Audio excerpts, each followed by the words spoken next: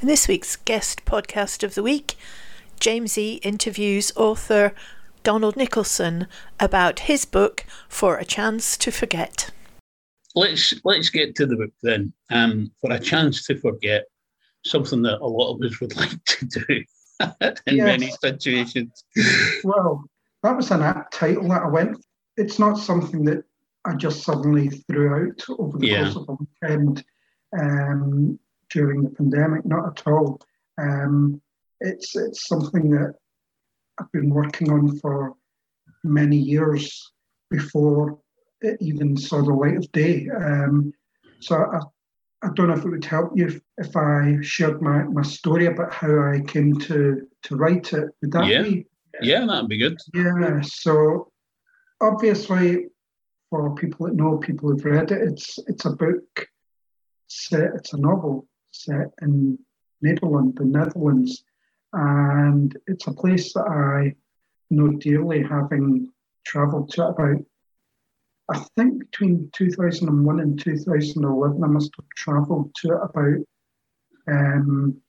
20 odd times or something like that, which would probably get some people thinking that I was a courier of some sort. Not at all.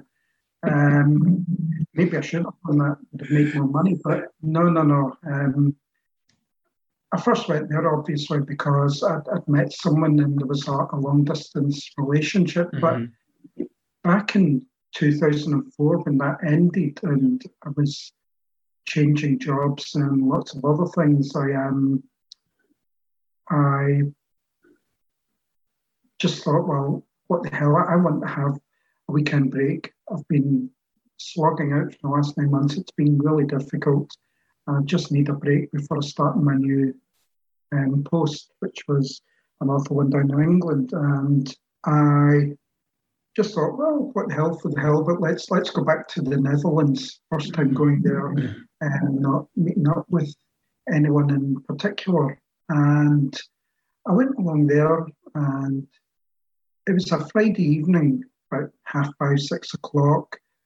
All the offices were closing, all the shops were closing, so the shoppers of the day were leaving Utrecht de Uiteraard. That's the main canal in the centre of the city, which has bars, restaurants and shops lined around it. So it was a bit quieter, but it was a lovely balmy summer's evening, and I just found myself in a moment where I thought, do you know what? I love this place more than I loved her. This isn't going to be going out to the Netherlands by any chance, is it? No, unless somebody picks it up on the internet, no. Oh, right. I mean, it's a podcast, so, it will be broadcast on the radio, but then it goes up on a podcasting site. Yeah. Ask my mother-in-law from Italy now knows I was joking. One of the things that I had to learn when I first started living with my mother-in-law was to be able to say I'm joking in Italian so that she wasn't confused. Scherzando is. I was actually joking about that. It's okay if the podcast goes to the Netherlands or whatever, but I digress. Anyway, so where was that? Oh yeah, Utrecht. So I found myself in that moment, and I think it was at that moment in 2004 where I really first started to appreciate the city of Utrecht itself, because before then it'd always just been a backdrop. And that moment I was free to indulge, go where I wanted, learn about the place, the history, the culture, and that was what really got me started. So one of the things that I've always done as a traveller is to carry a travelogue, a little notebook that I would keep my notes in, my plans, my prospective plans, and then on the other side I would have my reflections on what I'd seen, places I'd been to, what I'd ate, what I'd drank, what the weather was like, all the general stuff.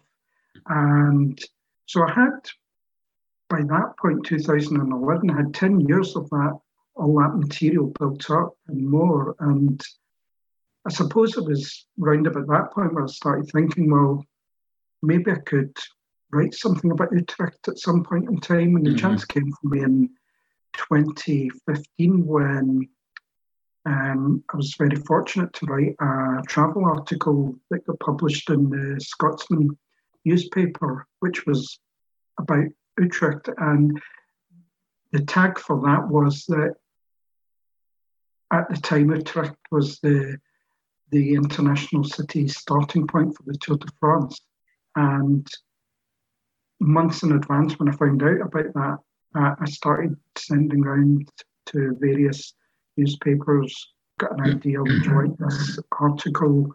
And Scotsman said, okay, we'll run with it. So I did that, but it was obvious it was one page.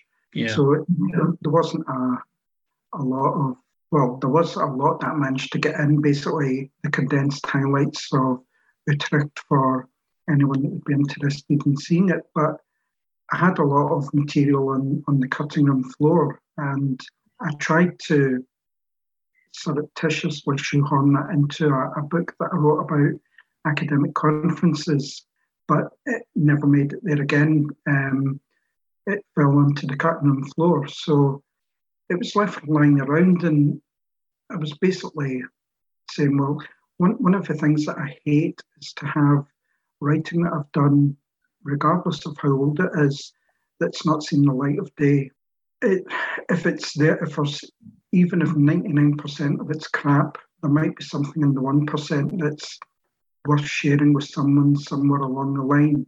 And I started digging around with that and had a few ideas on, well, maybe I could write a travel book in Utrecht. Going to be a bit of a short book, maybe. And eventually, one day, I think it was on holiday, sitting poolside in 2017, I think it was, that I suddenly came up with the idea, well, what if I was to write a novel? That would give me the freedom to basically write about anything I wanted to, and I could use all the material in Utrecht. And that was where the idea for A Chance to Forget came from, quite simply. I found it really interesting, the format that it was written in, like emails, texts, letters, that kind of thing. Was that a conscious decision to do it that way, or did it just kind of evolve? No, that was something that I identified very early on. It came to me, well, if I'm going to have the story based around a relationship and one that's a distance, then one of the things that lies at the heart of any long distance or even short distance relationship is communications, be that spoken or written. So how do I show that? And that gives me a way to introduce the characters and motivations or points of view, and allows me to develop their career arcs. So that was something that jumped out at me very quickly, and I just thought, well, if I'm going to do that, I might as well just go wild with it. There's no one stopping me. This is what I want to do, so let's go for it. Yeah.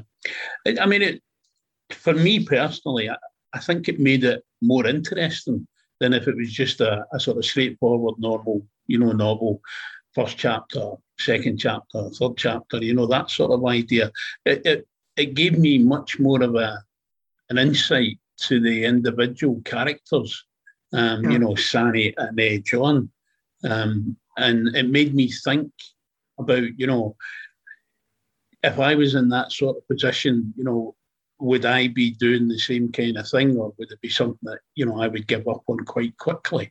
Having that freedom to use the email and the written letter and all the other forms of written communication, what I was trying to do was the classic in literature, show, don't tell. So rather than telling people this is how they felt that day, this is what they said, blah, blah, blah.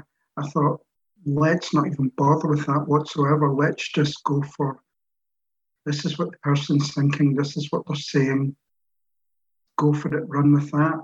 Mm-hmm. Yeah. No, I think, for me, I think it's a formula that certainly works in the context of this book. I don't think I've ever read another book that's written the same way, so I can't, gauge it against something else. But I think I'd like to read more books that were written that way, if I'm being honest. I'm not going to promise you a sequel that's written like that. I'm not going to promise anyone a sequel.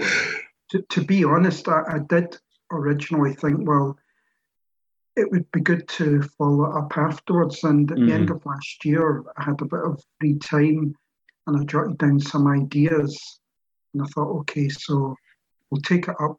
We'll skip 2004 to about 2019. And we'll just go to where we are at the end of 2019. And this is what's going to be following them up. So there'll be a massive jump and it'll be even more exciting. And we'll obviously add in a few of the current socio-cultural political elements. So I started noting down all the things that were happening in January of 2020, and I just had to give up. I went, the world is changing week by week. If you think back to January of 2020, when Trump was calling on his cronies to move to the Capitol and everything else, and obviously with the pandemic playing out the way that's playing out, I think for myself, I don't think I could write something at the moment that would be based on the current climate we're living in that would really be able to capture a moment and put a full stop in it, because things are just evolving week by week. Well, exactly. I mean, it's the sort of nature of the beast, as it were, that we thought we had it beaten, and they relaxed the rules, and then all of a sudden it came back with a fiercer attitude, if you like. And it's just that, from my own personal point of view, I think that the Scottish Government has got it right, and that they're quite slow about, opening things up. I completely understand the frustration that people get with it, but I always think to myself, it's better that we get this under proper control and don't lose any more people. Yeah. But it is a concern that there's so many people. I think there's been about 6,000 or 7,000 in the last 3 or 4 days that have contracted the virus that we know of. And as I've been saying, it's because older people and people who are at risk have been fully vaccinated now. That the virus has to survive, and that's what viruses want to do. To survive, it has to find someone else. And it looks for younger people who are perhaps a bit more carefree, less cautious when it comes to masking and everything else, and socially distancing. And we are probably seeing the variants and everything spreading through younger people, and that's going to keep it going. And so vaccination's not going to break the chain this year, possibly. Yeah. So, I mean, let's assume that, they get it all sorted out. At that point, would you revisit the possibility of the sequel? Well, it all depends where I am in terms of space and time. That I don't mean in a sort of 1967 Haight-Ashbury way, but more in a, do I have the physical space and do I have the time to focus on it? Then certainly it's something that I would be interested in. the way that I wrote the book, and I don't want to give away the game to anyone that's listening to this and hasn't read it. Should probably say that it's available at Amazon if anyone types in the name For a Chance to Forget. That took years of practice. That's my sales pitch. Brilliant it was. The way that I wrote it was to deliberately leave things slightly open at the end for following up at some point in time. And when I actually published it, there were two things when I published it. The first was that I sat on it basically for about 6 months from, I think I'd finished it around about November of 2019 and just let it lie until May of 2020. And then I just started working on it again. Might even been longer, maybe August or September, and then just tidied up. But the thing that kept me going for a while with it was the ending.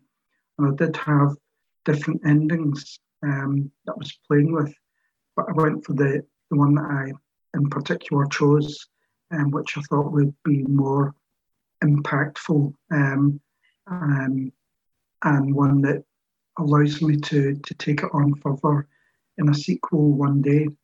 Or Yeah. maybe not, who knows? Yeah, I must admit, when I came to the end of the book, it felt quite natural for it to finish there. And therefore, if there wasn't ever going to be a follow-up, it's not something that would be gnawing at the back of my mind, what's happened afterwards. But by the same token, I could see how you had kind of left the door ajar, if you like, so that if you did go back, it would. But it wouldn't. I kind of thought to myself that it wouldn't be something that would get taken up almost straight away, if you know what I mean. As you said earlier, I had this image in my own mind that it would probably be maybe a couple of years or something like that would have passed, and the next book would take up the story again after that period. Yeah, obviously, and I'm not giving the game away.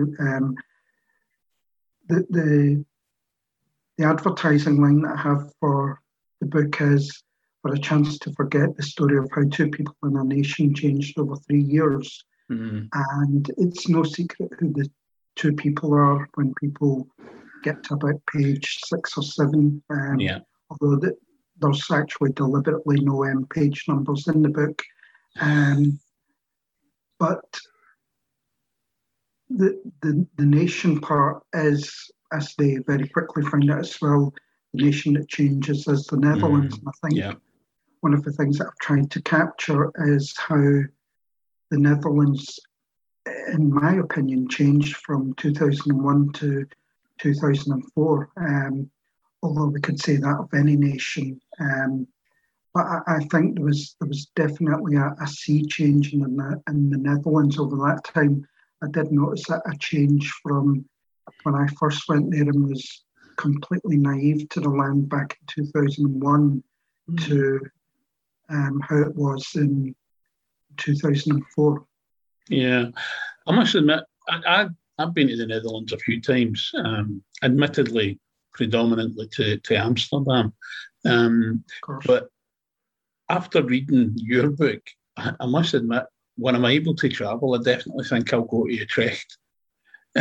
Just to see for it, see it for myself, because the picture that I built up in my mind through, your description of it, made me think that it's probably better than, going to Amsterdam, in the sense that it's perhaps not as touristy. Yeah, a million times better. The easiest way to describe it is, to anyone that's not been there, is imagine what if someone hasn't been to Amsterdam or Utrecht. I would say to them, imagine what you would hope Amsterdam to be like without the crowds, without the cliches. Yeah. And that's what you get with Utrecht. It's for us. as I allude to in the book, it's not just, obviously with Utrecht there's the two main things that you cannot miss are the Oudegracht, which is the main canal running through the centre of the city, and obviously the Netherlands is a land of canals. That's how it exists and isn't water world. But the other thing is the Domtoren and Domkerk, and that's the cathedral that was built in 1200s or something, and the tower that was attached to it.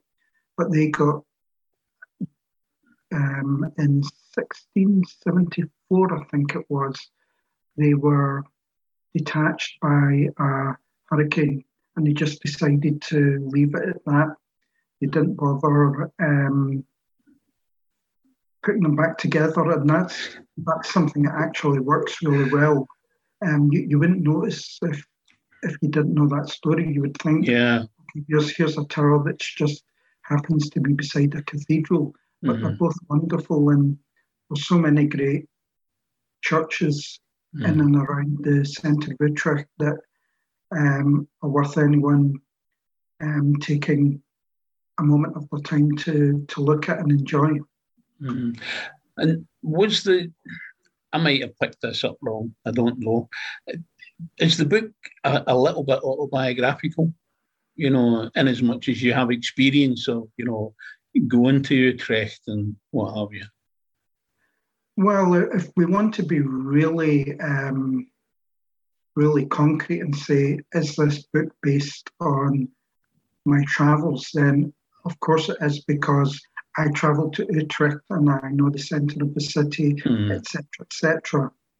And that's where it stops. People have asked me, well, is it about you? Are you John? No.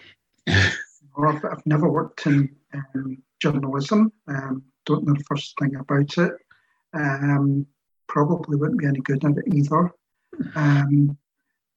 Is Sani someone that you met? No.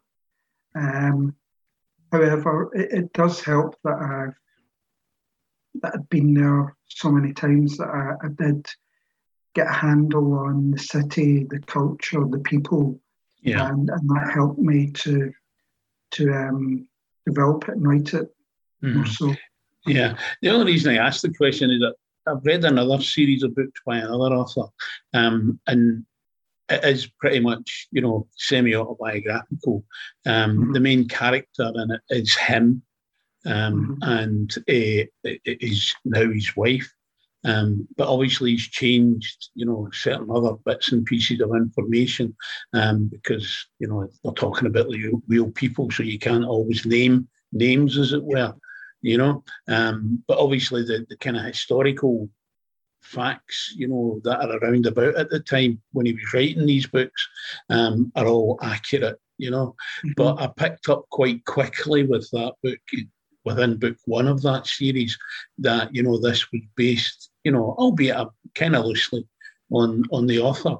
So when I had read your book, I had that sort of question in my mind. I wasn't sure, if I was seeing the same thing or if I was making myself see the same thing because of the previous books that I had read.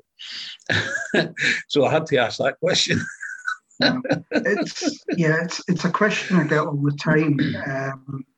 But honestly, as I said, when I came up with the idea that I could write a novel, or at least I thought I could write a novel, I just thought, right, let's run with it. These characters are going to be blah, blah, blah. And it started off on paper as one thing, and it just evolved. And I was just letting my imagination run with me. And so, for example, John works in journalism, and one of the things that inspired me to follow that route was the Leveson inquiry and all the things that were going on there. So I thought, well, he might have been involved in something that was going on round about that time that eventually got picked up. We could maybe build that into it. Yeah, because I think a lot of people, I think, are quite cynical about journalists. That they're all quite unprincipled people, and obviously that's not going to be true. It's like any other walk of life. There'll be people who are like that, and there'll be people who are very principled. Yeah. So when I started to read the book, and he was a journalist and all the rest of it, I was starting to think to myself, "Oh God, are we going to go down this route where he turns out to be a proper B?" Or what's going to happen? And then it doesn't work out that way, and actually made me feel better about the character. That it didn't go down that route, that he didn't turn out to be, grabbing everything that he could get a hold of. Yeah. Well, he was a very principled character. His editor and others were not, and that was alluded to in places. And it was something I was thinking, well, if I was to do a follow-up that would start immediately after 2004, or say went from 2004 up to the early noughties, then I could do something that would have a sort of Leveson spin on it, and explore the phone hacking and the improper unethical behaviours in journalism. But yeah, he was, I think both he and Sani were, I don't know, are or were, I don't know, do they exist? Who knows? They exist on the page, they exist in my mind. Where are driven people, idealistic to the point of being naive, but they've got a good heart, as they say. Yeah. No, and I think that kind of comes through for Sani. When she gets her doctorate, and then excuse me. She writes the thing about, the health issues for Surinamese people in, the Netherlands. And I think that showed, that sort of side of her, that there was a caring aspect there, and she wanted to find out more and hopefully be able to find a way of resolving the issues as best as possible. I don't know so much about that. I think it was that she was hoping to use her skills to be able to offer improvement and betterment to people's lives, as probably most people do, as John himself did as well, because he was an investigative journalist, so he was more driven by let's try and hold truth to power and all those grand things that teenagers seem to hold like a beacon and think, I'm going to change the world. And when they reach our age, they realise, no, the world's going to change it. Absolutely. I thought as well, the wee kind of twist, where they go to America and he's at this conference and he meets the Italian journalist who apparently it looks as if they're going to turn his career round, and in actual fact, she's a bit of a double agent, as they say. That was something that it wasn't there in the first draft. There were so many things that got added on over the places at various points, and it was just throwing in things like that to keep the challenges going and to allow his arc to build up to the point where it did without wanting to spoil it for anyone who's not read it. Available at Amazon. Yeah, no, I think, it is that twist that books need, because sometimes when you're reading a book, it's going along, it's a nice pace, nothing much really happening, and then suddenly something happens, gets thrown into the mix and it turns it slightly. and it keeps the interest going. And for me, I was starting to feel, that, it's a good book, I'm enjoying it, but, what's really going to happen next? And then they go to the US to this conference, and he meets this journalist. And that was the thing that spun it almost 360 degrees. Interesting that it took you that long to be shaken up, because I was hoping that there were various points along the way that I definitely used to try and incite the characters. So there were various obstacles that John faced earlier on in the book, again, without giving too much away, where his career development was being challenged in relation to a training workshop that he was sitting on, and things like that, where his own ethics were being challenged in relation to the demands of the job. And I think even at that point, you could see that he was under quite a lot of strain, whereas with Sani, her challenges and obstacles they weren't as apparent at that point. Her main goal was really just trying to get into a career that was more meaningful for her. And she found it to be journalism as well.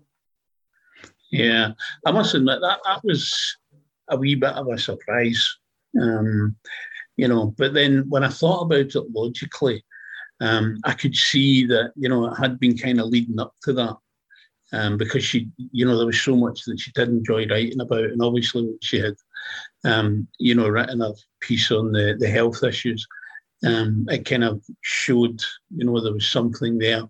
And then obviously it turns out that she gets the opportunity. Again, as you say, you don't want to give away too much about it, for anybody who's not perhaps read the book. But the whole thing with John, with the incident you were talking about with the training thing, I suppose I probably maybe just put that off as being, the kind of thing that sometimes happens, when people are in particular occupations and they go on training courses and they're maybe full of enthusiasm. But for some reason, that enthusiasm doesn't get encouraged, and in some instances, big hammer gets taken to it. Yeah.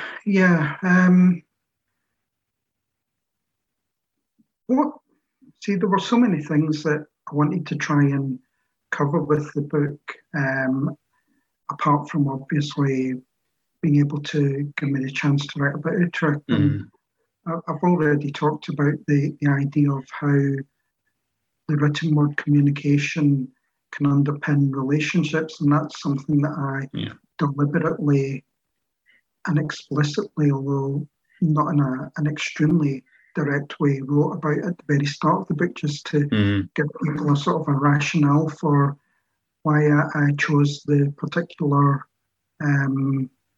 style that I did.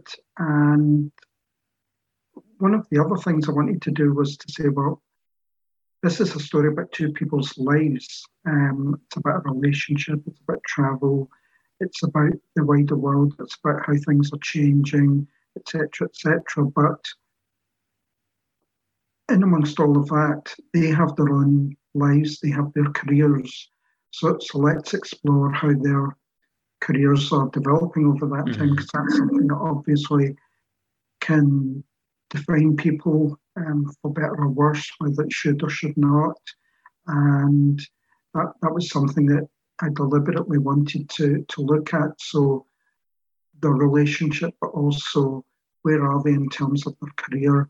How do they fit with that? How does that fit in terms of their wants, their needs, their ideals?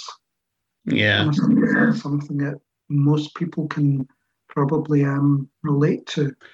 Yeah, absolutely. I mean, one of the things I won't say enjoyed, but sort of really brought it home was when you're talking about, in the cafe, and all the people that are smoking. I don't think I have ever been anywhere in the world, in an enclosed space where there would be as much cigarette smoke as I have, when I've been over in Holland. Yeah. Before the smoking ban came into place, it was bloody awful, to be honest. There was, I cannot ever forget, and I can't remember if it's something that I did actually put into the book or not, but seeing a guy preparing pancakes in a little porta cabin, and he was smoking. I was thinking, what am I going to end up with if there's ash on the pancake? Is that why they put so much stroop on it? Stroop being the syrup. And people in bars that would serve you, they'd come up with a cigarette in hand or in the mouth. It was. It feels like a different world now. I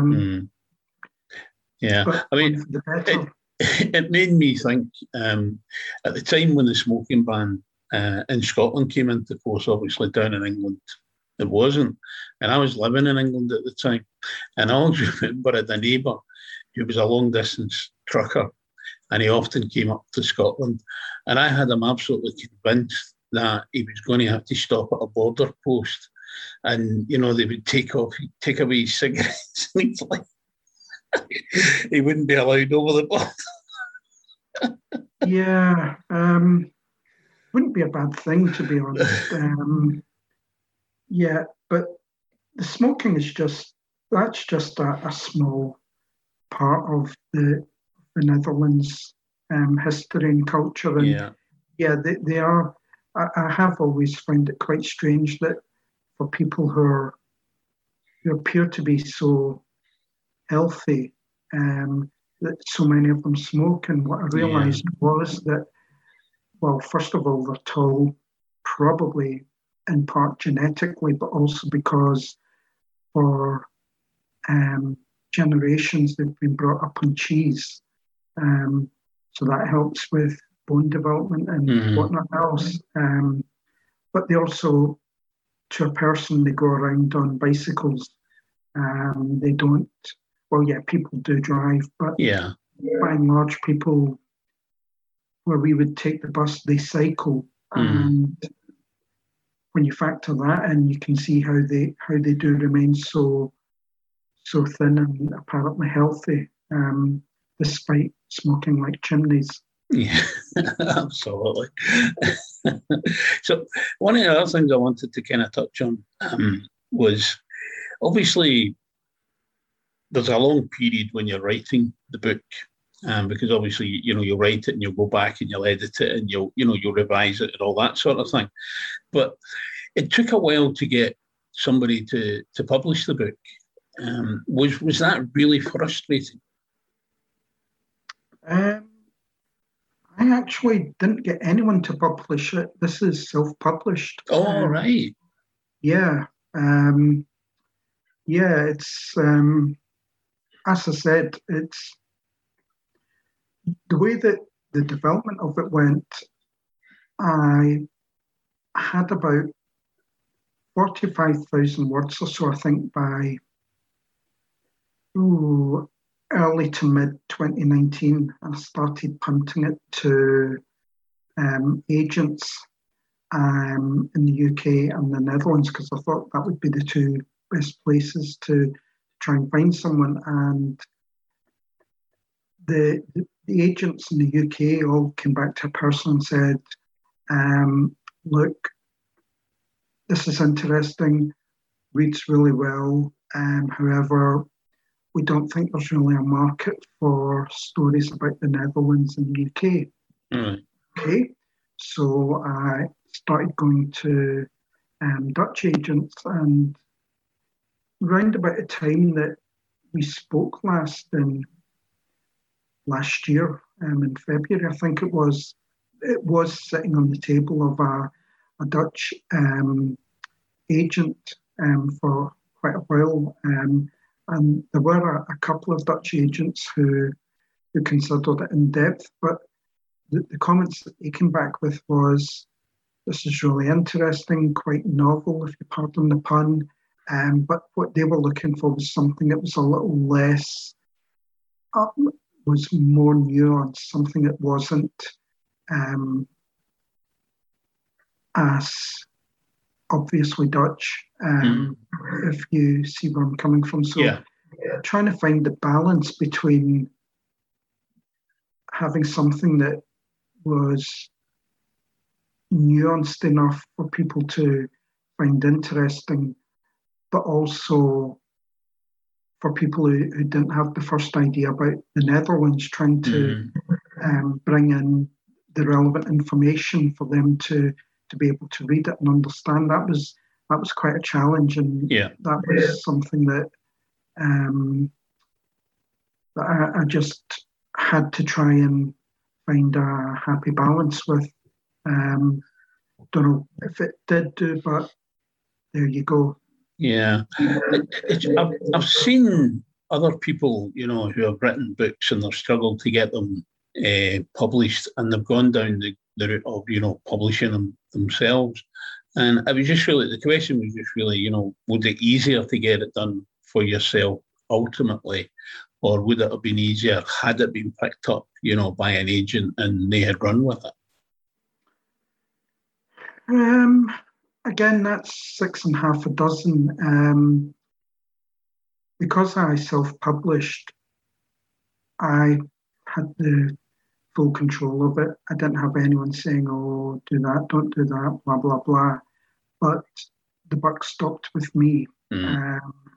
So the typos, that's my fault. Can't blame it on anyone else. Although I hope it's historically accurate, and I would be close to saying I would bet my bottom dollar that the historical accuracy of it is 99.9% there, given my skills as a researcher. If I had a publisher or an agent, it would have been easier as well that way, because I would have had the feedback, I would have had the input, I would have had someone saying, no, don't do that, do this. I would have had people who would have been able to take responsibility for the commercial side of it, advertising it. So I've not had any advertisement other than just basically plugging it on Twitter and sending it to people that I know and telling them about it. So from a commercial point of view, it would have been much easier that way. Artistically, it would have been more profitable as well. No,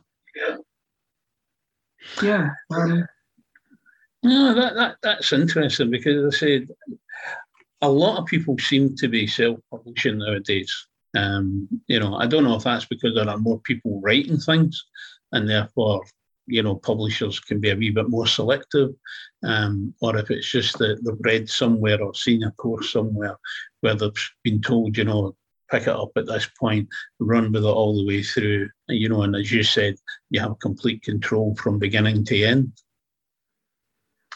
Yeah. It works both ways, as I said. It would have been really great if I had someone to be a sort of a sounding post. And basically the little feedback I got was from the people who had actually read it from start to finish and said, well, not nuanced enough for a Dutch market, and not sure if it would work well in a UK market. So I was thinking, well, what the hell do I do with that? And at the end of the day, I just thought, do you know what? It was, by that point, it was, as I said, it was about June of July of last year. And I just thought, right, this has been lying around for too long. If no one's going to run with it, I'm just going to post it myself. And it's not going to make any money, not bothered about that. But if some people find it, read it, and enjoy it, that's great. And there's a small band of a select few, more people than have fingers, but less than I would like, who have read it, and to a person they've said, this is really good, we enjoyed it, and yeah, and in particular there's a screenwriter in, I don't know where she's based, but she's expressed an interest in it, and I do believe she bought it and she's reading it. And she says that there might be a possibility to run with it as a stage play. Whether anything comes of that, I don't know. Yeah. Well, listen, we're almost out of time. But what I will say is, when we put it up on our YouTube channel, we certainly put links to where, people can get to it. So, anybody that picks it up through the YouTube channel for Indie Live Radio, they will get a link that they can click on that will take them to Amazon, to get the book. So, that'll be us doing our wee bit to try and help you, as best we can. But hopefully you do get the opportunity to do the follow-up. And if you do, I would love to read it, because I enjoyed the first one. That's very kind, because I know you left comments yourself on the Amazon page, and one person in particular said they could see it as being a Netflix series, which I must admit could possibly be, because it's very rich in terms of the way that it's been written. It's very rich in the character development, the point of view, as she said. So you do really get to understand their motives, their drives, what's standing in their way, what they want to be doing, what fails, etc., etc. And that was something that I deliberately, I've not been trained in creative writing at all. My background has been academic research, so the style of writing that I did, this one person who read it, who knows me, said it's much better than the stuff you normally write, because they find it more accessible. Right. Well, thank you. Although, and now you can't be doing that laughing towards me, or is it laughing at me? I don't know. Laughing with you. Well, that would be a first. But I had to sort of change my writing style when it came to approaching this novel, this piece of work, this project. And one of the things that really helped me was there's various different YouTube people that offer hints and tips on crafting novels and whatnot. But there was one in particular, Lessons from the Screenplay, who takes films and breaks them down and shows the character development, the different